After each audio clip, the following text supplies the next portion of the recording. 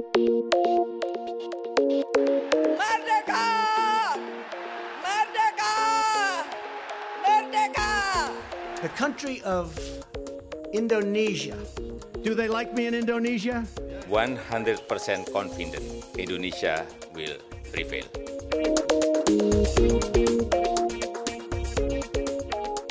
Hello and welcome to the Talking Indonesia podcast. I'm your host Dave McRae from the University of Melbourne's Asia Institute, and today's topic is the gig economy in Indonesia, and in particular its impact on the transportation sector.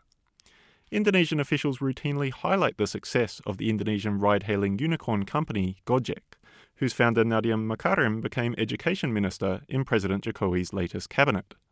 The green jackets of Gojek's motorcycle taxi drivers and its regional competitor Grab have become ubiquitous in Indonesia's cities.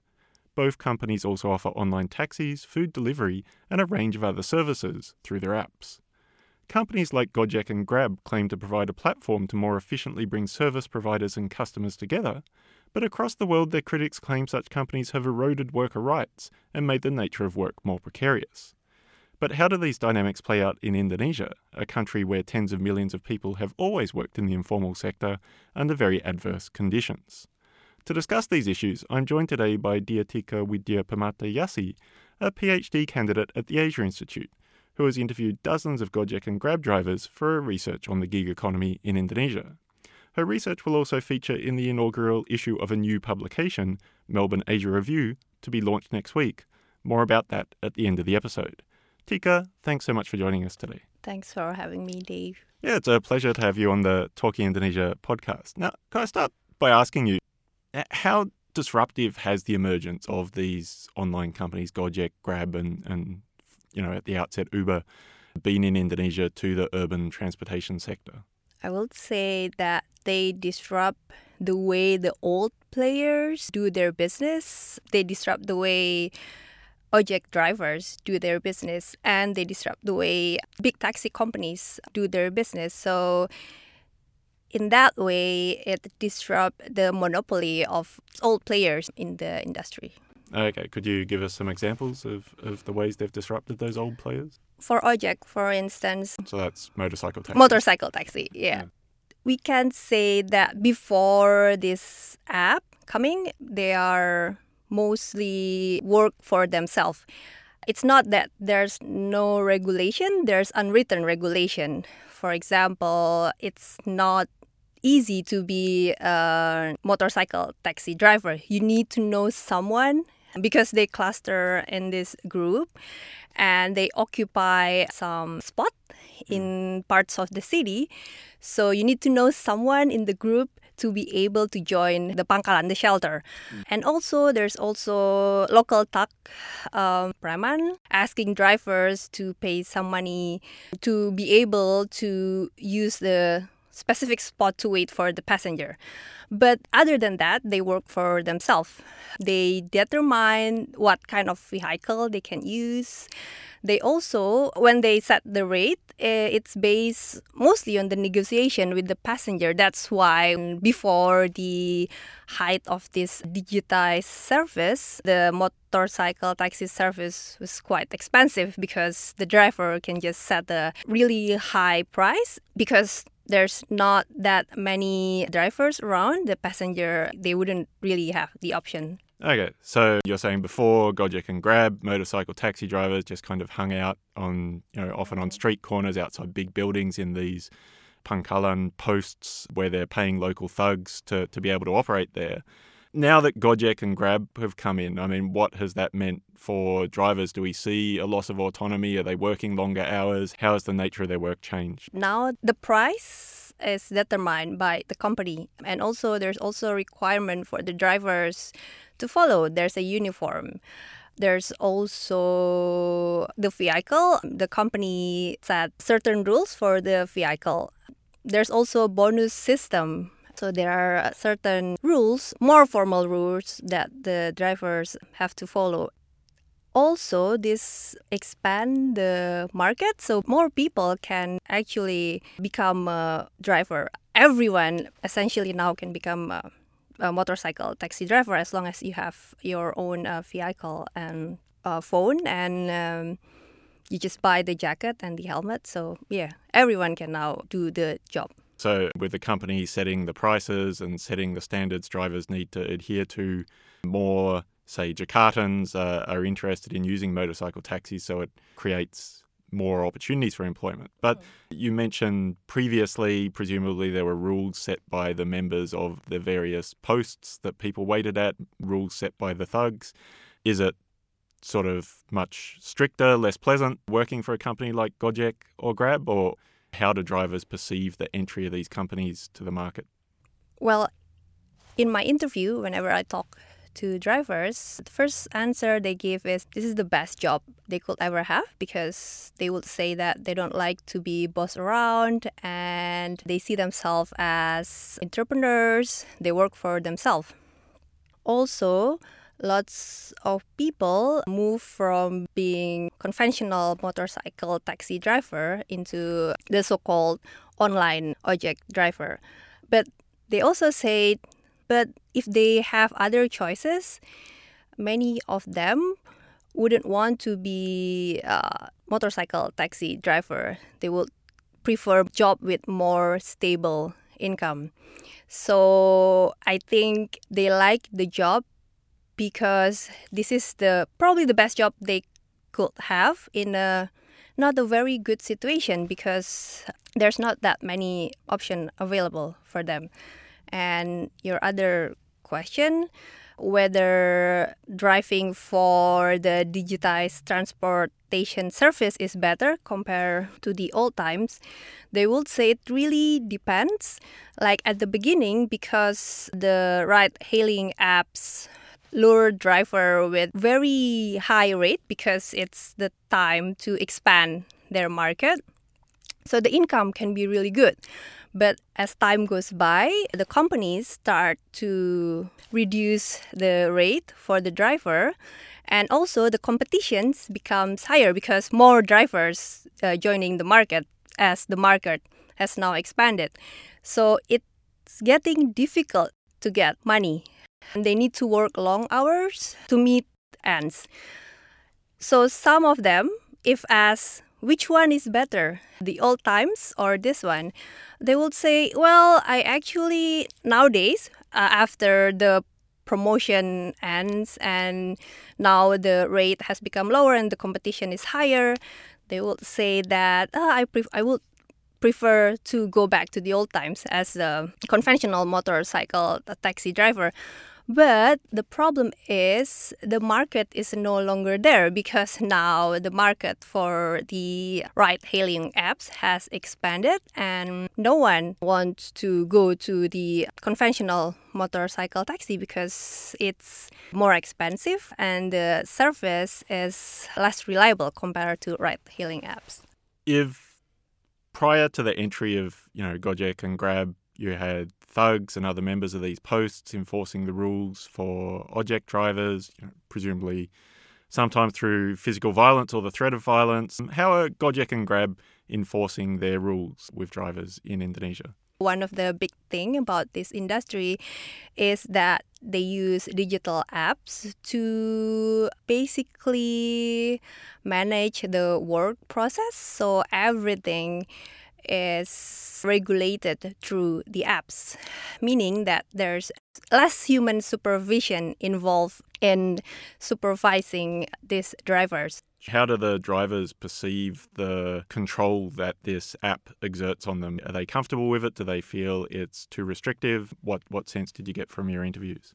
Well, some of them think that the control becoming too restrictive, because there are some logics that they cannot understand, because they cannot directly talk to people, and sometimes, many times, they can just easily get suspended for violating the regulations. They sometimes think it's unfair for them.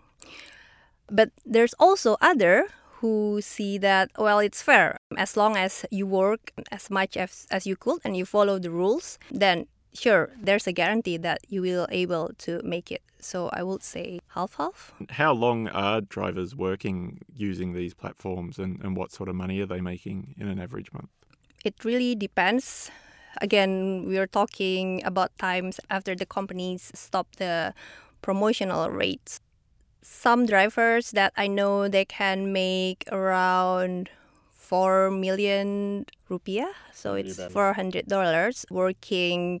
The typical working hours for some of them is they start to work early in the morning after the morning prayer, and then work the whole day, and then take a break for 2 hours, and then work again until 9 or 10. It's for motorcycle taxi, but for the car drivers, some of them, they can have 10 to 12 million rupiah. So it's like $1,200. Yeah, but in order to do that, some of them, they need to spend the night on the street, sleeping on the gas station. So some patterns are they spend the night on the street for 2 or 3 days, then go home, take a break for 1 or 2 days, then go back on the road again. And although the income seems big, we need to remember that they bear the costs of the operational costs of the vehicle themselves. So when there's a vehicle damage or when the gasoline, they need to pay for the cost themselves. And also for some of them, they still need to pay money to rent the car or to buy the car. So it's not as big as we imagine it will be. Okay, so, up to around $400 for motorcycle taxi drivers, maybe $1,000 or just over for taxi drivers. But that's not including their running costs at all, so their real income is much lower? I think it's much lower. Yeah. I believe it's much lower. So, hearing that and the long working hours, even spending the night in your vehicle rather than going home, there's no doubt this is very, very difficult work to do for a modest return. But if we set that against the other informal sector work that a lot of these drivers would presumably be doing in Indonesia if they weren't working for Gojek and Grab, how does it compare? Are these better working conditions than in the informal sector on average, or about the same, or even not as favourable as what they could achieve elsewhere? It's hard to compare because the good thing about these services is the entry to the market is really low. So everyone can, as long as you have a vehicle and you have your mobile phone, you can find a way to earn money. And it's really important in Indonesia where many people cannot find a stable job. But also for some people, they find because they can work, so their income will really depends on how much they work. So for them, it's actually they have opportunities to work harder. Because if they work harder, because there's no time limit. So if they work harder, they will earn more. But there's also danger in it. You don't know how much you can push yourself to work and then you can suddenly collapse. So if I need to make a comparison with other kind of job, because of the level of insecurity, I cannot say that it's a better job. It will push people to maximize their productivity, but for what cost? Sure. But I guess one of the criticisms of these companies or similar companies in richer economies has been that they're eroding access to secure jobs with a social safety net and favourable working conditions as an employee. Is their effect on the labour market the same in a country like Indonesia, which has such a large informal sector, or is the impact somewhat different in that different economic setting? I would say that the resistance is lower in Indonesia because the informal sector has always been high and we haven't really had an established welfare system. So the resistance for this kind of job might be higher in Western countries where the welfare system is more established and labor union is stronger. In Indonesia, in countries like Indonesia, people need job and they will take whatever job is available. Security, stability has never become the issues for many Indonesians. So I would say, the resistance is lower in Indonesia. Okay, but the problems still remain. But the problem still remains, yeah. Yeah. And I mean, you say resistance is lower. Has there been resistance at all from drivers? I mean, Indonesia does have trade unions, albeit very fragmented. Have we seen unionization or other organization from drivers? Actually, yes. Drivers have tried to resist individually and as a collective. Individually, these drivers, they have developed various tactics to manipulate the system to use it for their own benefit. So, for instance, some of them develop software that they use to manipulate the system. So they can use the software to make it as if as they are close to a passenger while they are not. By doing this, they can easily get passengers. Of course, the company also tried different way to curb this kind of violation because it costs them money. And also, it's the individual kind of resistance. And also some of them, they try to form collectives and then they stage demonstration, protests to demand for better working conditions to the company and the state. Presumably, they're manipulating that system because they feel they're not getting enough rides, they're not making enough money. Are those the sort of issues that when there have been protests of drivers, that those protests are organised around as well?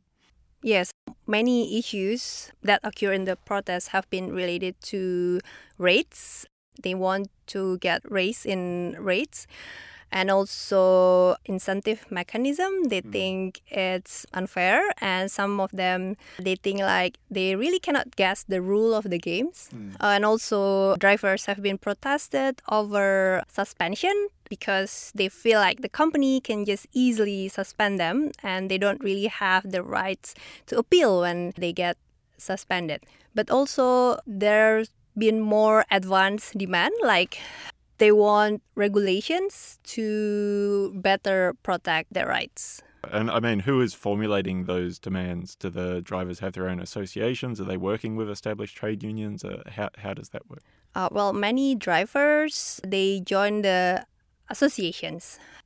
The large majorities, they are quite independent from trade union or other NGOs, but there are also some connected to union.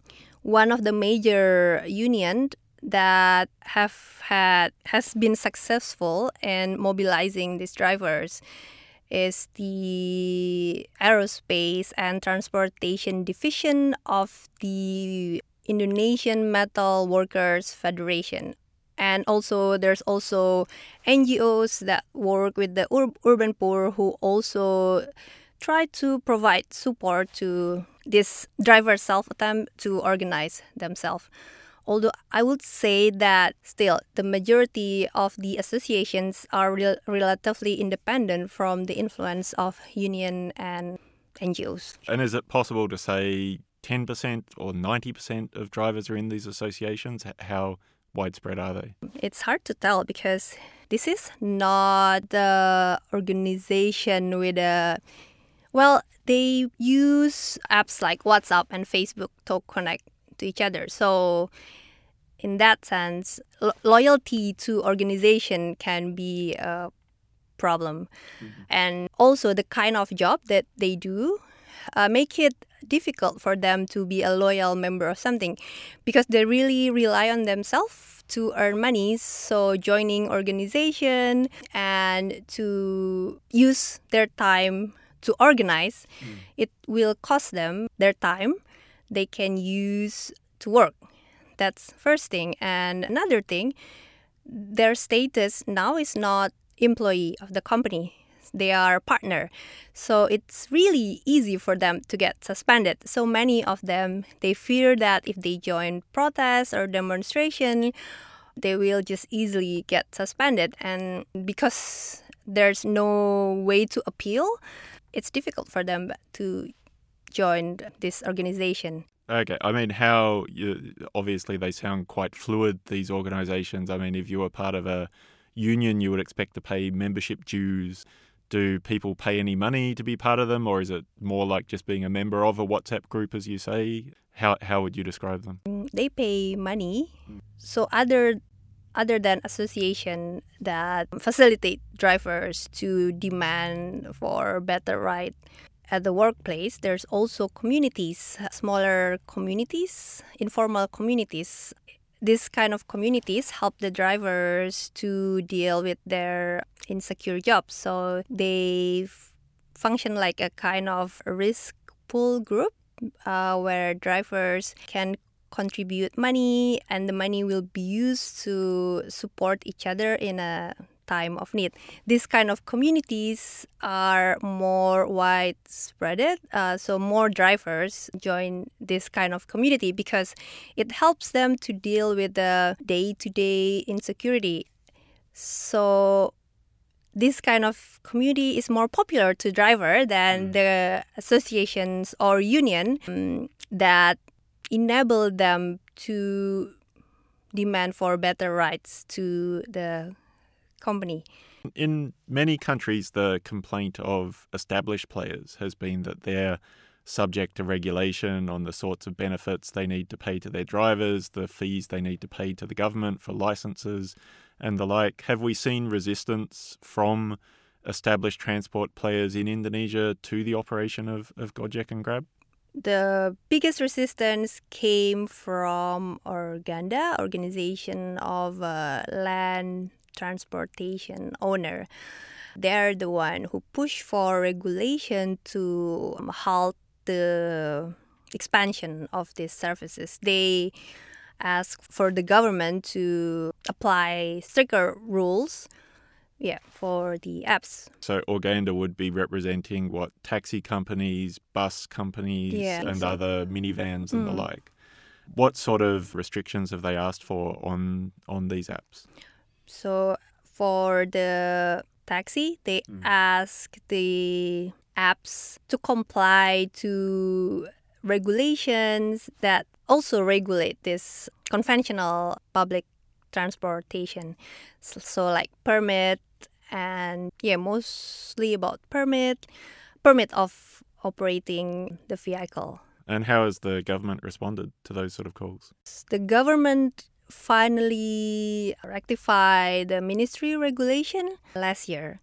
While the regulation was pushed by Organda, but then ride-hailing drivers, the taxi drivers, also push some of their demand in that regulation. So they kind of use the regulations to also try to ask for something that will better protect their rights. Okay, so what changes did this ministerial regulation issued last year make to the way that Gojek and Grab could operate?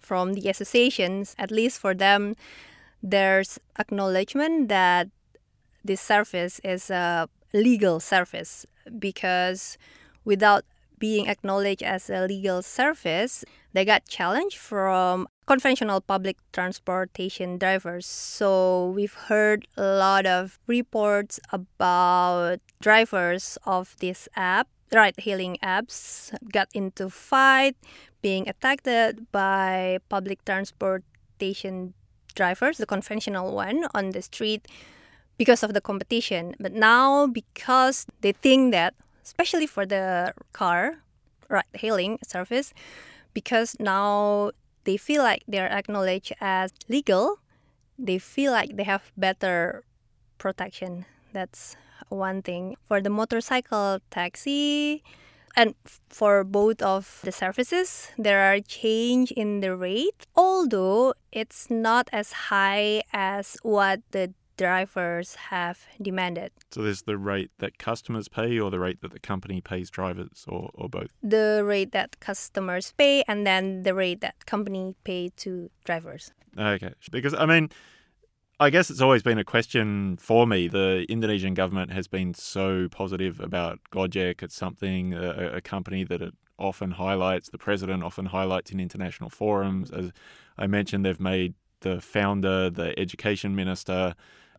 Does that lead to a stance from the government of being very pro these companies in the way that it formulates regulations, or is it more complicated than that? I think they will definitely the government will be more pro to companies. There will be space for drivers to be heard by the government, but there's a limit for that. So if the governments actually say yes to the drivers, it won't be at the expense of the companies. So, for example, the rate, it won't be as high as what the drivers have demanded because the companies need to maintain the competition between them.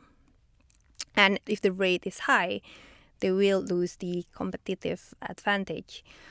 And for regulations, I don't think regulations will address something more substantial like partnership agreement that will challenge their core of business. So yeah, I think if there's a chance for drivers to be heard, it won't be at the expense of the companies. Yeah. I mean, what about between established transport providers like Bluebird and the like, who traditionally in Indonesia you've had to be extremely well connected to gain taxi licenses, often with perhaps connections to the military or high officials. How does their clout compare with the government to companies like Gojek and Grab? After the apps came, it's obvious that they disrupt the monopolies of these big companies. That's why Organda stepped in to push for a regulation. But it seems like the expansion of the new economy is unstoppable.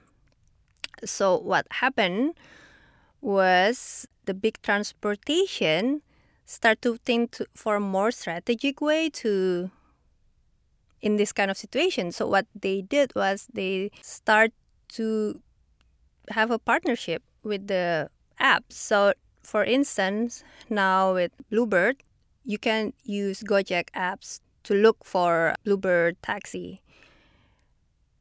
So I think they realized that even with the connection, they cannot compete with this new business model. So what they did was try to be part of it. Sure. You can't hold back the tide of the economy and technology, I suppose. I guess with the government response, are there aspects of the way Gojek and Grab operate that the Indonesian government is uncomfortable with or unhappy with, or is their response overwhelmingly positive?